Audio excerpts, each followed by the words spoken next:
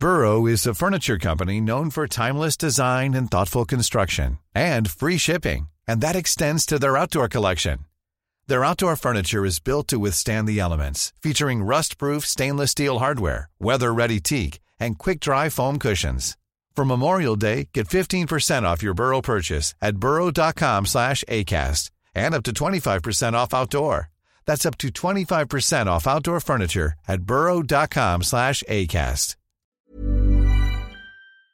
Hey y'all, Ryan Sprague here. As you all know, the Somewhere in the Skies podcast is always free to consume, but it isn't free to create. That's why I've started the Somewhere in the Skies Patreon campaign. On a monthly basis, you give what you think the show is worth. You'll be helping the show continue, grow, and to be something truly communal.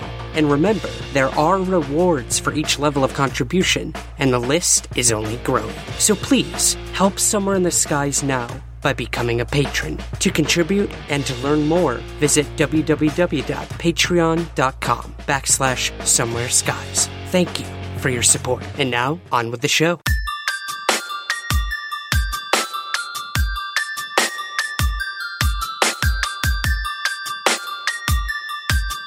This is Somewhere in the Skies with Ryan Sprague.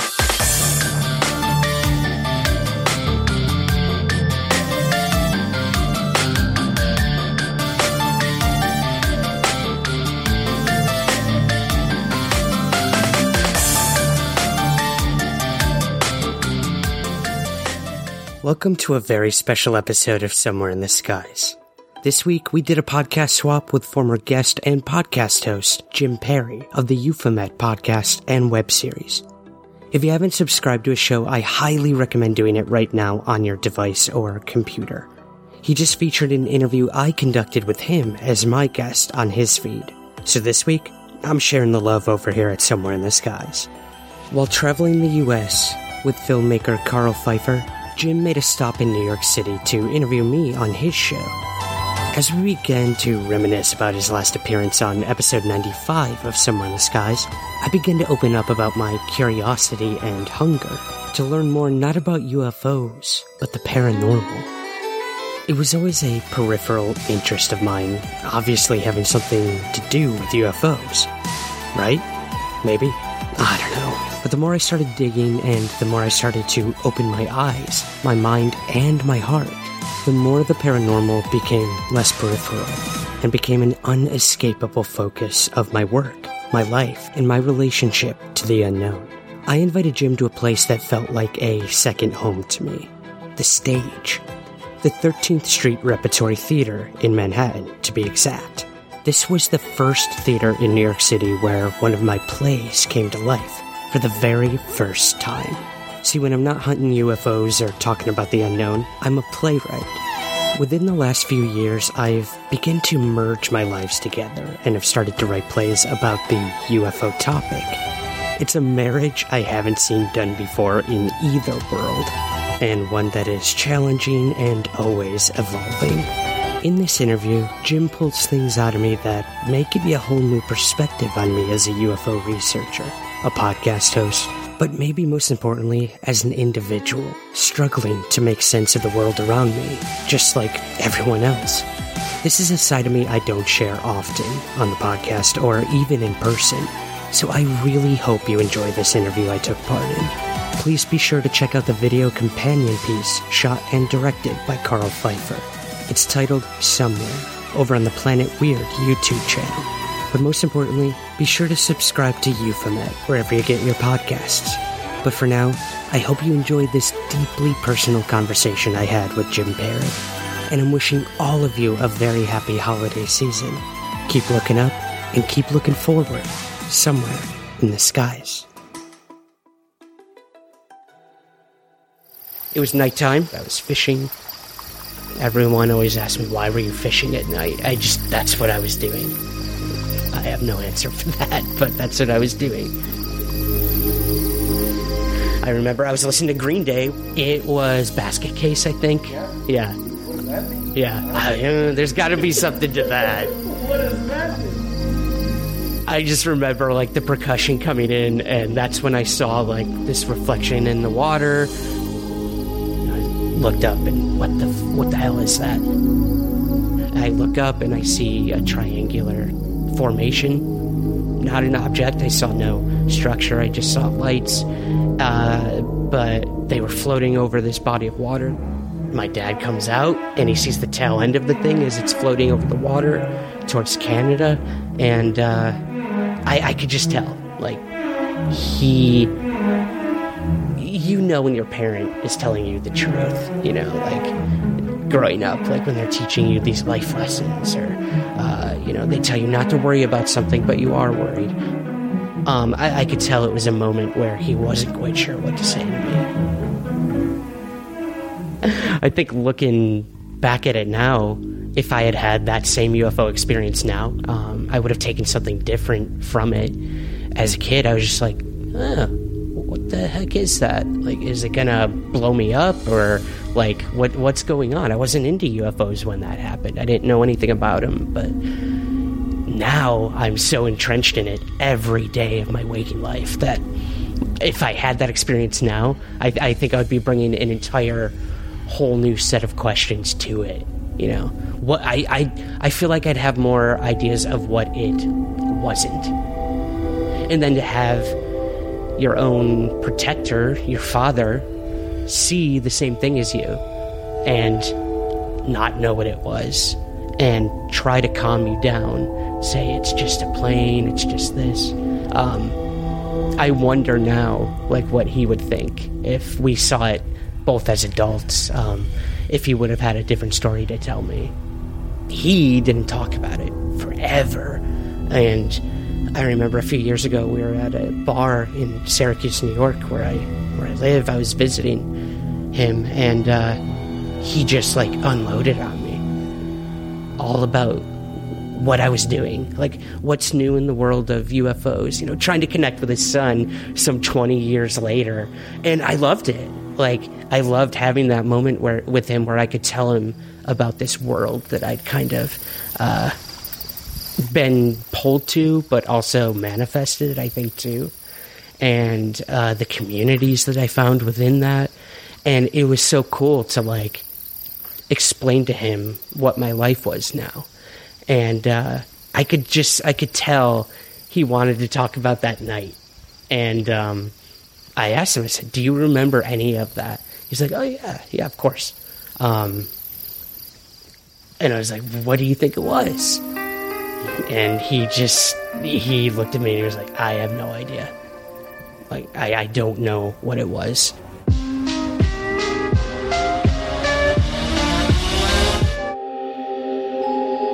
I'm Jim Perry, and you are listening to Euphomet, a show about the unknown and our relationship to it.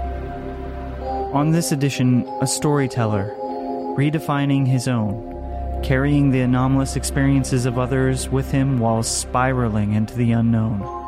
UFOs, alien abductions, and something altogether more strange. Next, on Euphomet.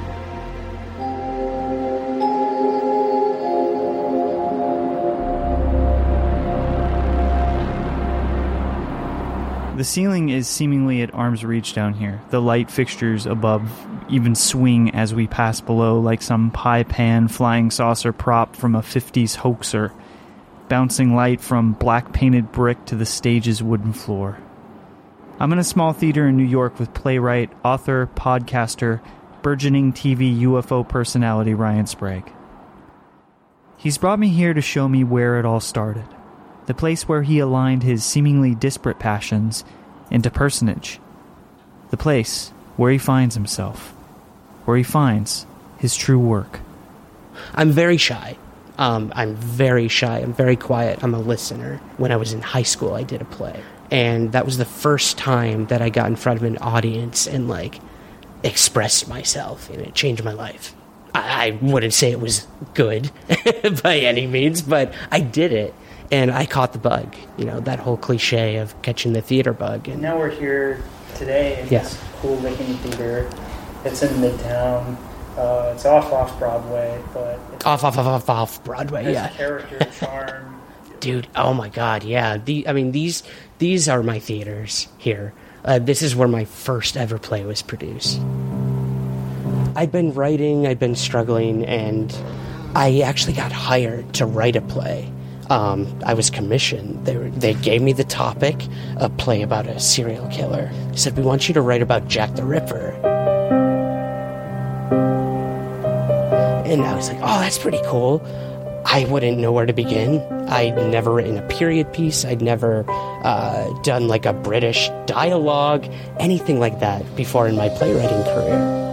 And I remember opening night, I was terrified. The play had gone through so many different iterations and successes and failures in terms of development, and I had no idea what people were going to think about it. And I was really scared, you know?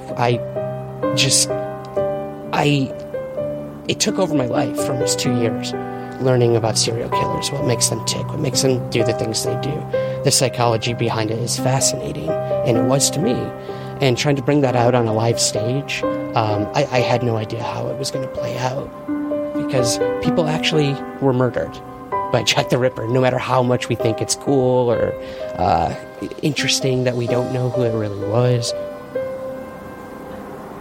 The play started, and the opening, it's like a tableau, and it's a apartment, kind of like what we're seeing here today, and there's a window. It's very dark. All you see is the window being pried open from outside, a dark figure coming in, surveying the room, and then there's a knock on the door, and the figure goes and hides in another room. And I remember right when that happened, a guy in the front row, he stood up, he was like, fuck this, no, I'm leaving. And he literally got up and left the theater. So that was a moment where I was like, yes. Like, yes, I got someone to leave my play before it even started. You know, that could be a big problem for a lot of playwrights, but the fact that, like, it invoked a reaction from someone when the dialogue hadn't even started in the play yet, it was like, okay, all right, that's cool. Like, that's something I'm going to remember. The play goes on. People laughed. They felt really uncomfortable. They loved moments. They hated moments. And clapped, yay, play done. And I remember being out in that lobby and just talking to people, you know, congratulations, or I thought this, that, blah, blah, blah. And I remember there was a guy, a younger gentleman and an older gentleman. And the younger guy had like almost like a nurse, like an RN outfit on. And I was like, that's like, what brought you here? He's like, oh, I came with the guy in the bathroom. I was like, oh, okay. Like, are you in, like, is he a director or writer? He's like, oh no, he's a patient. I was like, what? And then he goes on and he tells me, yeah, he's a patient at the Bellevue Psychiatric Ward. He heard about this play, and they get one night a month where they can go out and do something, and he wanted to come here, so I had to come with him to see this play. And that was a moment where I was like, what the fuck? Like, I'm writing kind of a parody of a horror-esque sort of film noir thing going on with Jack the Ripper, and like a dude from a psych ward had one night to come out on the town or whatever, and he came to see this play.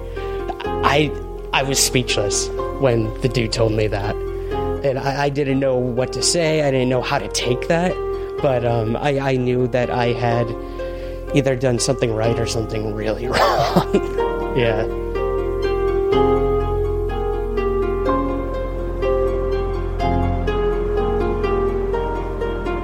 Through theater, Ryan meets his future mentor, famed writer Peter Robbins, author of seminal UFO works, including a landmark investigation into a 1980 encounter at a U.S. Air Force base in England, known widely as the Rendlesham Forest Incident. With help from Robbins, Ryan is finally able to marry his passions in theater and UFO when he pens a play based off the event and Robbins' investigation.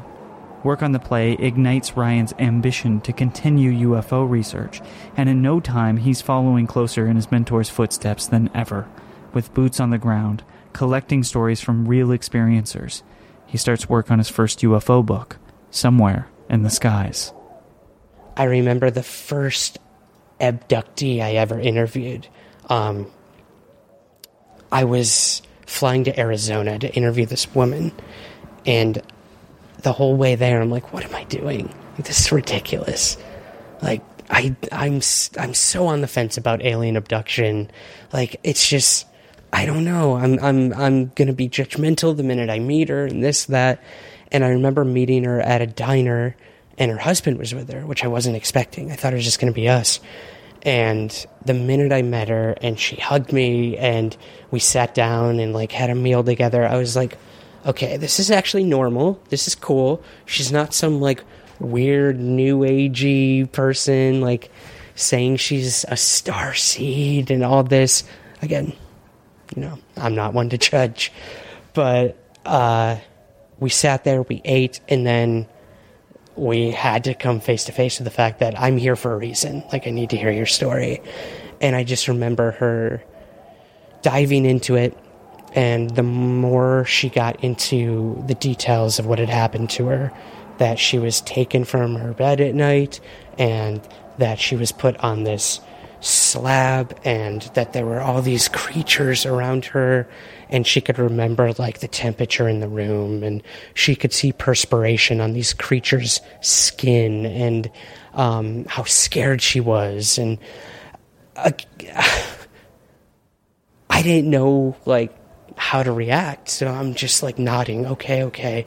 And then I could see her like trembling as she was telling it, and that was like the moment where I was like, okay, this is really, really affecting her. And then I saw her husband grab her hand and just squeeze it, and she started crying the more and more she got into the story. And that was a moment I'll never forget.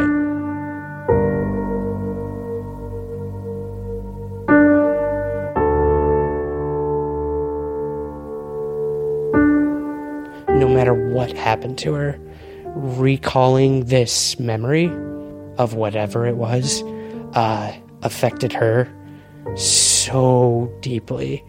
And it almost meant more that her husband was there telling her you can do it, and comforting her and supporting her, that I'm like, you are like everyday people, and your wife is telling me she was abducted by aliens, and you're like, just, you can do it. That, man, that was the reality. And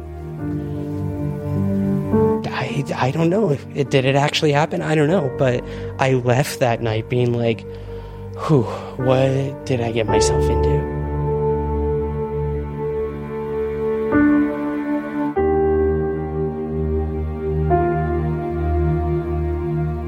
I went there being like, this is going to be a cool story that I can maybe put in a book. People will be like, oh yeah, alien abduction, cool. And I left being like, shit, like, I have a responsibility to this woman. She never told this to anyone else, and she agreed to do it with me because she trusted me. And that was the first story I recorded for my book.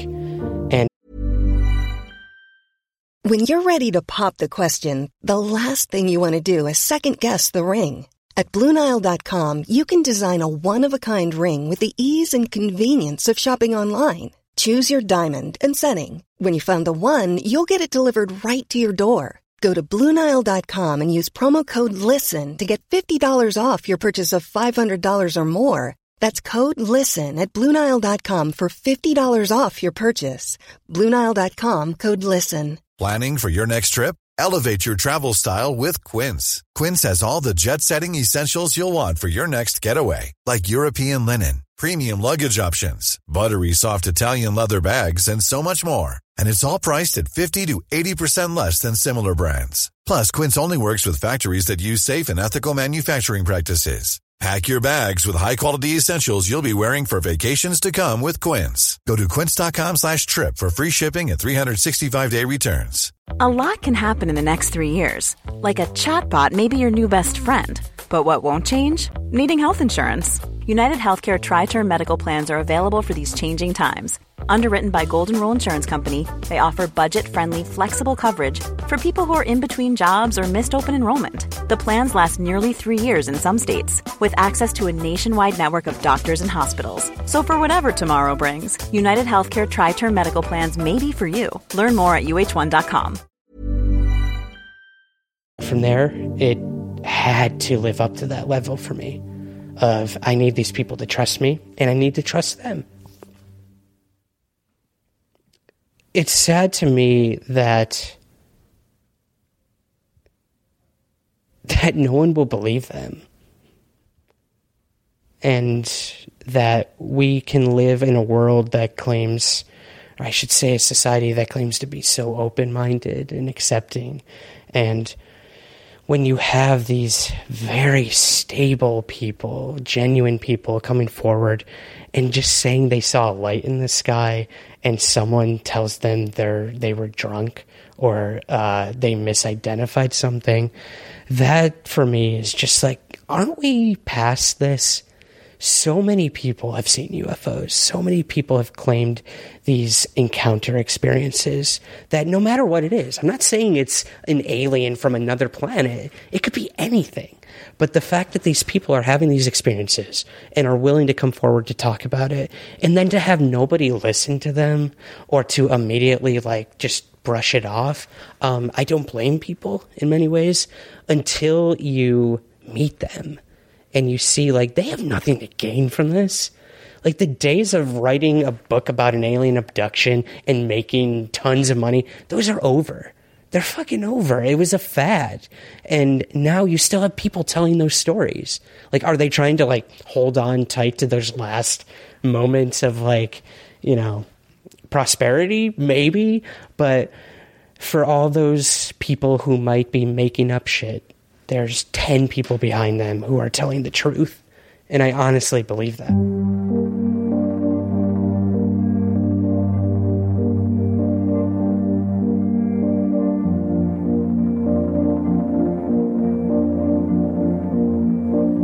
I don't know what it is, but it's there.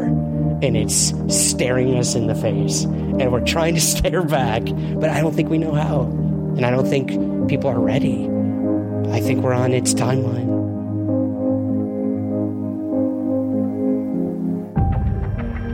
So, this was 2 years ago.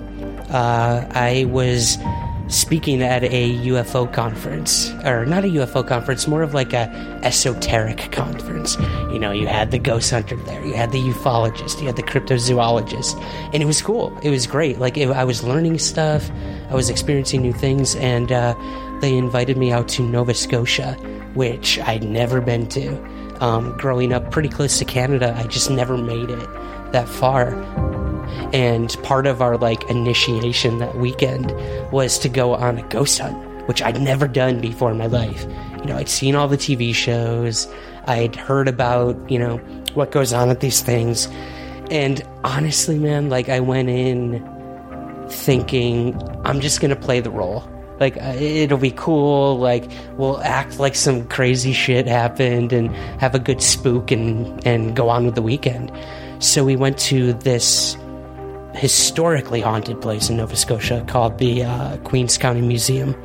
It had a really long history of the indigenous people who had lived there for so long, and then, the settlers that came in after that. So you just got endless amounts of history in this place.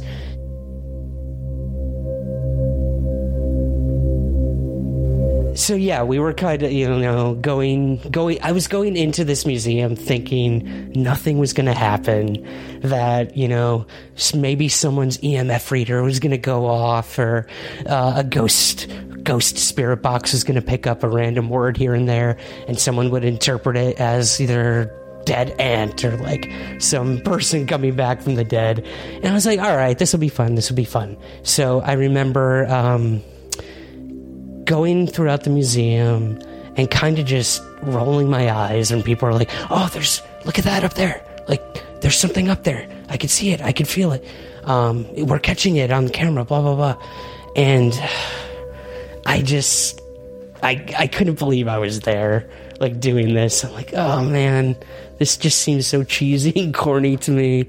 And it's funny because I'd been so entrenched in UFOs for so long that when someone told me they saw something in the sky, I'm like, yes, okay. I'd heard people say they were taken by aliens, but I couldn't accept for some reason that people were communicating with the dead. I don't know if it was a fear that it could actually happen or what it was, if I was just overly skeptical about it, but I just found myself like rolling my eyes when someone was like, oh, I caught something, like this, that, and I kind of like distanced myself in every room and looked at these people. I wouldn't say I looked down at them, but I kind of was like, fine, like if that's gonna get them through the night and make them feel like something happened, cool. And I remember this one moment where we went into this room of the museum called the activity room, where like kids could go and play while the parents went to the museum and everything. And they had one of these spirit boxes in the room at the time. And for those who don't know, it's like this thing that catches radio frequencies like per second, even quicker, and you try to catch things on it, and maybe you get a word here and there, and supposedly it's a spirit that's communicating with you. And this is all new to me, so I'm like, okay, that's cool. So we go in the room and it's pitch black, and we start catching on the spirit box the voice of a little girl. And I thought it was really interesting because, like, it wasn't catching a commercial from a radio show. It wasn't catching, like, lyrics from a song. It was the voice of a little girl, like, clear as day. And it sounded like she was crying. And it was constant on the spirit box, which, again, like, I didn't think was possible. Like, again, you're flipping through these frequencies at, like, crazy rate. And we kept catching this girl like almost whimpering, and it kind of scared me at first. I'm like, that's a little freaky, but whatever, like anything can happen. And so our host is like, oh, this must be Lily, the little girl that haunts this room. Like, she comes here all the time and she's scared of adults because they're so much taller than her. Like, let's get down to her level. So we literally all crouched down to get down to this girl's level, and I'm playing along. I'm like, okay, like, I see where this is going. Let's, like, I'll go with it. Like, Lily's here. Let's see what happens next. Yep, we're down on the ground. And immediately when we all got down on the ground, it started going through the frequencies on the spirit box again. And it was a little girl giggling. And that really caught me off guard. Crying, she's scared. Sit down, giggle, she's happy, she's comfortable with us now. And it seemed to be a few minutes of just playfulness with whatever was coming through the spirit box. And again, I was very skeptical about everything going on. I was very on guard, and I think I didn't want it to be real, but it was there, like this constant voice of a little girl. And I kind of just sat there and I took it in and I tried to take it in stride. And then I remember we were sitting in silence, just feeling the room out. And I was sitting cross-legged on the ground. And for a brief moment, I felt a weight on my legs. And they just, like, hit the ground. Like someone had hopped into my lap. And I felt fingers. I'm not kidding. I felt actual fingers on my neck, like someone was sitting in my lap and hugging me. And I just kind of shot back, and immediately it felt like the fingers left and the weight was lifted off my legs, and something ran out of the room.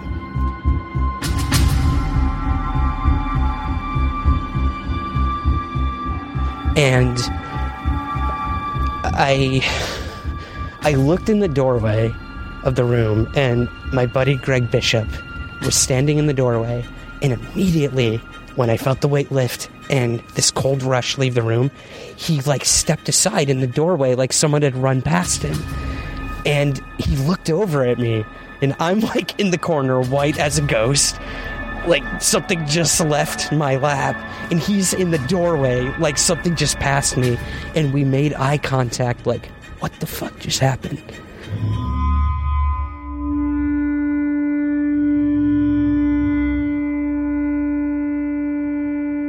I just remember sitting there while everyone else kind of was still trying to communicate with this Lily girl or whoever was in the room, and I knew she was gone already. Like, whatever was in the room with us was gone. And that was a moment that I felt it, and it wasn't the spirit box. It wasn't, a cold spot. It wasn't anything like that. It was somebody sitting in my lap, giving me a hug, and then running out of the room. And I'd never felt anything like that before that or since then. And I don't know what to make of it. I don't know if it was a spirit, if I had conjured this image in my head of this little girl in the room and I made more of something that wasn't there, but I can't remember ever feeling so much in the moment, except when I had my own UFO sighting as a kid. And the world was so clear in that moment for me. And I just remember getting up and leaving the room, and everyone went on and did their things, catching orbs and things going off on their devices, and I just got so overwhelmed with emotion, and I was scared, but I was also happy. I don't know. I don't know what it was, but I had to leave the museum, and I just went out into the front parking lot by myself, and I kind of caught my breath, and I didn't know what to do next. I was in another country, on an island, stuck there, and I just had my fucking paradigm shifted, and I felt like I was 12 years old again. I wanted my mom. I wanted someone to tell me that didn't happen, but I just kind of, I don't know, I just stood up there for God knows how long, until someone came out and was like, "You all right, man? What's going on?" And I just remember that whole weekend, I was more in tune with everything around me.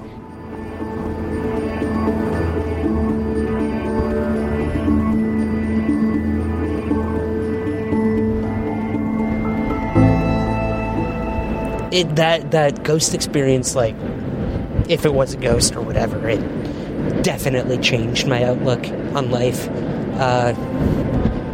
I've had a lot of, I don't know how you'd say it, I've lost a lot of people in my life way earlier than I ever anticipated, and I had some moments in the past year and a half that in my personal life with family that just hits you out of nowhere and makes you realize anything can happen at the drop of a dime, and life can stop. And those are the moments where I think it really puts into perspective that it seems so cliche, but we're only here for a limited amount of time. Why doubt things? Why close yourself off? See what's out there. And it took almost losing someone in my life who means the world to me to really accept that and not just sit on my ass and wonder. Get out there,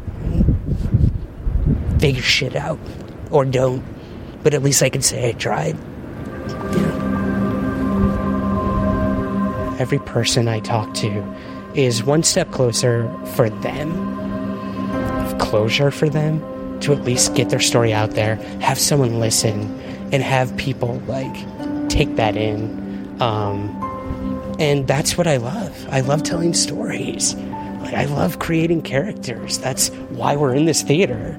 Like, I love how people tick, what they think, how it, how that translates into what they do, and how it changes their lives. And that's what plays are. And that's what's happening to these people. Whether a UFO fell in their lap or, they felt the cold touch of a spirit or something, like, that's going to change them in so many different ways.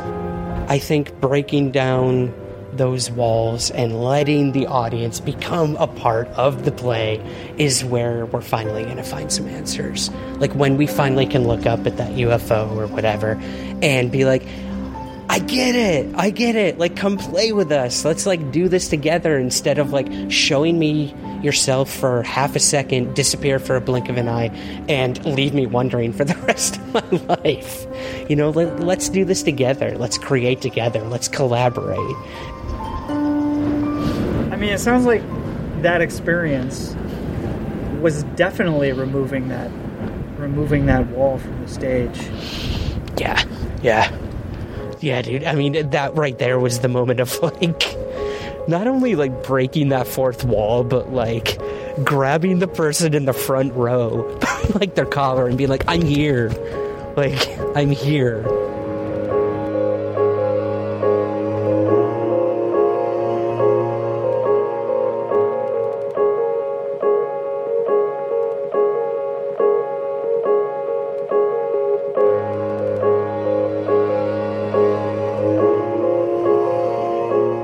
Thank you for listening to this edition of Euphomet. This podcast is only a part of the story. To see more, go watch this episode's video vignette exclusively on Planet Weird's YouTube channel or find it at euphomet.com. Carl Pfeiffer, director of the popular web series Hellier and past Euphomet feature, is traveling with me all season long and really realizing Euphomet cinematically, so don't miss watching these short films. Subscribe to Ryan Sprague's podcast, Somewhere in the Skies, wherever you listen to podcasts. Make sure to join us on Facebook. Our group, the Society of Euphomet, is where myself and listeners go to share their own experiences and talk about the show. Please join us on there. You can find us on Twitter and Instagram at Euphomet and me at It's Jim Perry. And I must thank all of our Patreon members. There's a season 2 because of you. If you are not yet a member, we could always use your help, so please consider joining. You'll get access to Euphomet the Original Series, brand new conversations, and more. Find it all at patreon.com/Euphomet. And of course, please remember to subscribe, rate, and review us on iTunes. This has been Euphomet. I'm Jim Perry, and until next time, keep looking up.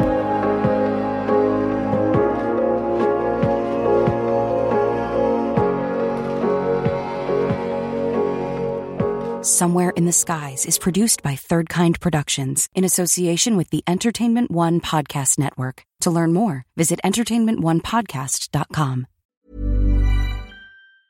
Even when we're on a budget, we still deserve nice things. Quince is a place to scoop up stunning high-end goods for 50 to 80% less than similar brands. They have buttery soft cashmere sweaters starting at $50, luxurious Italian leather bags, and so much more. Plus, Quince only works with factories that use safe, ethical, and responsible manufacturing. Get the high-end goods you'll love without the high price tag with Quince. Go to quince.com/style for free shipping and 365-day returns. Hey, it's Paige DeSorbo from Giggly Squad. High quality fashion without the price tag. Say hello to Quince. I'm snagging high-end essentials like cozy cashmere sweaters, sleek leather jackets, fine jewelry, and so much more. With Quince being 50 to 80% less than similar brands.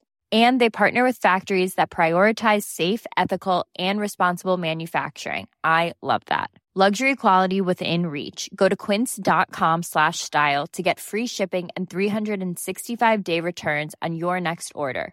Quince.com/style.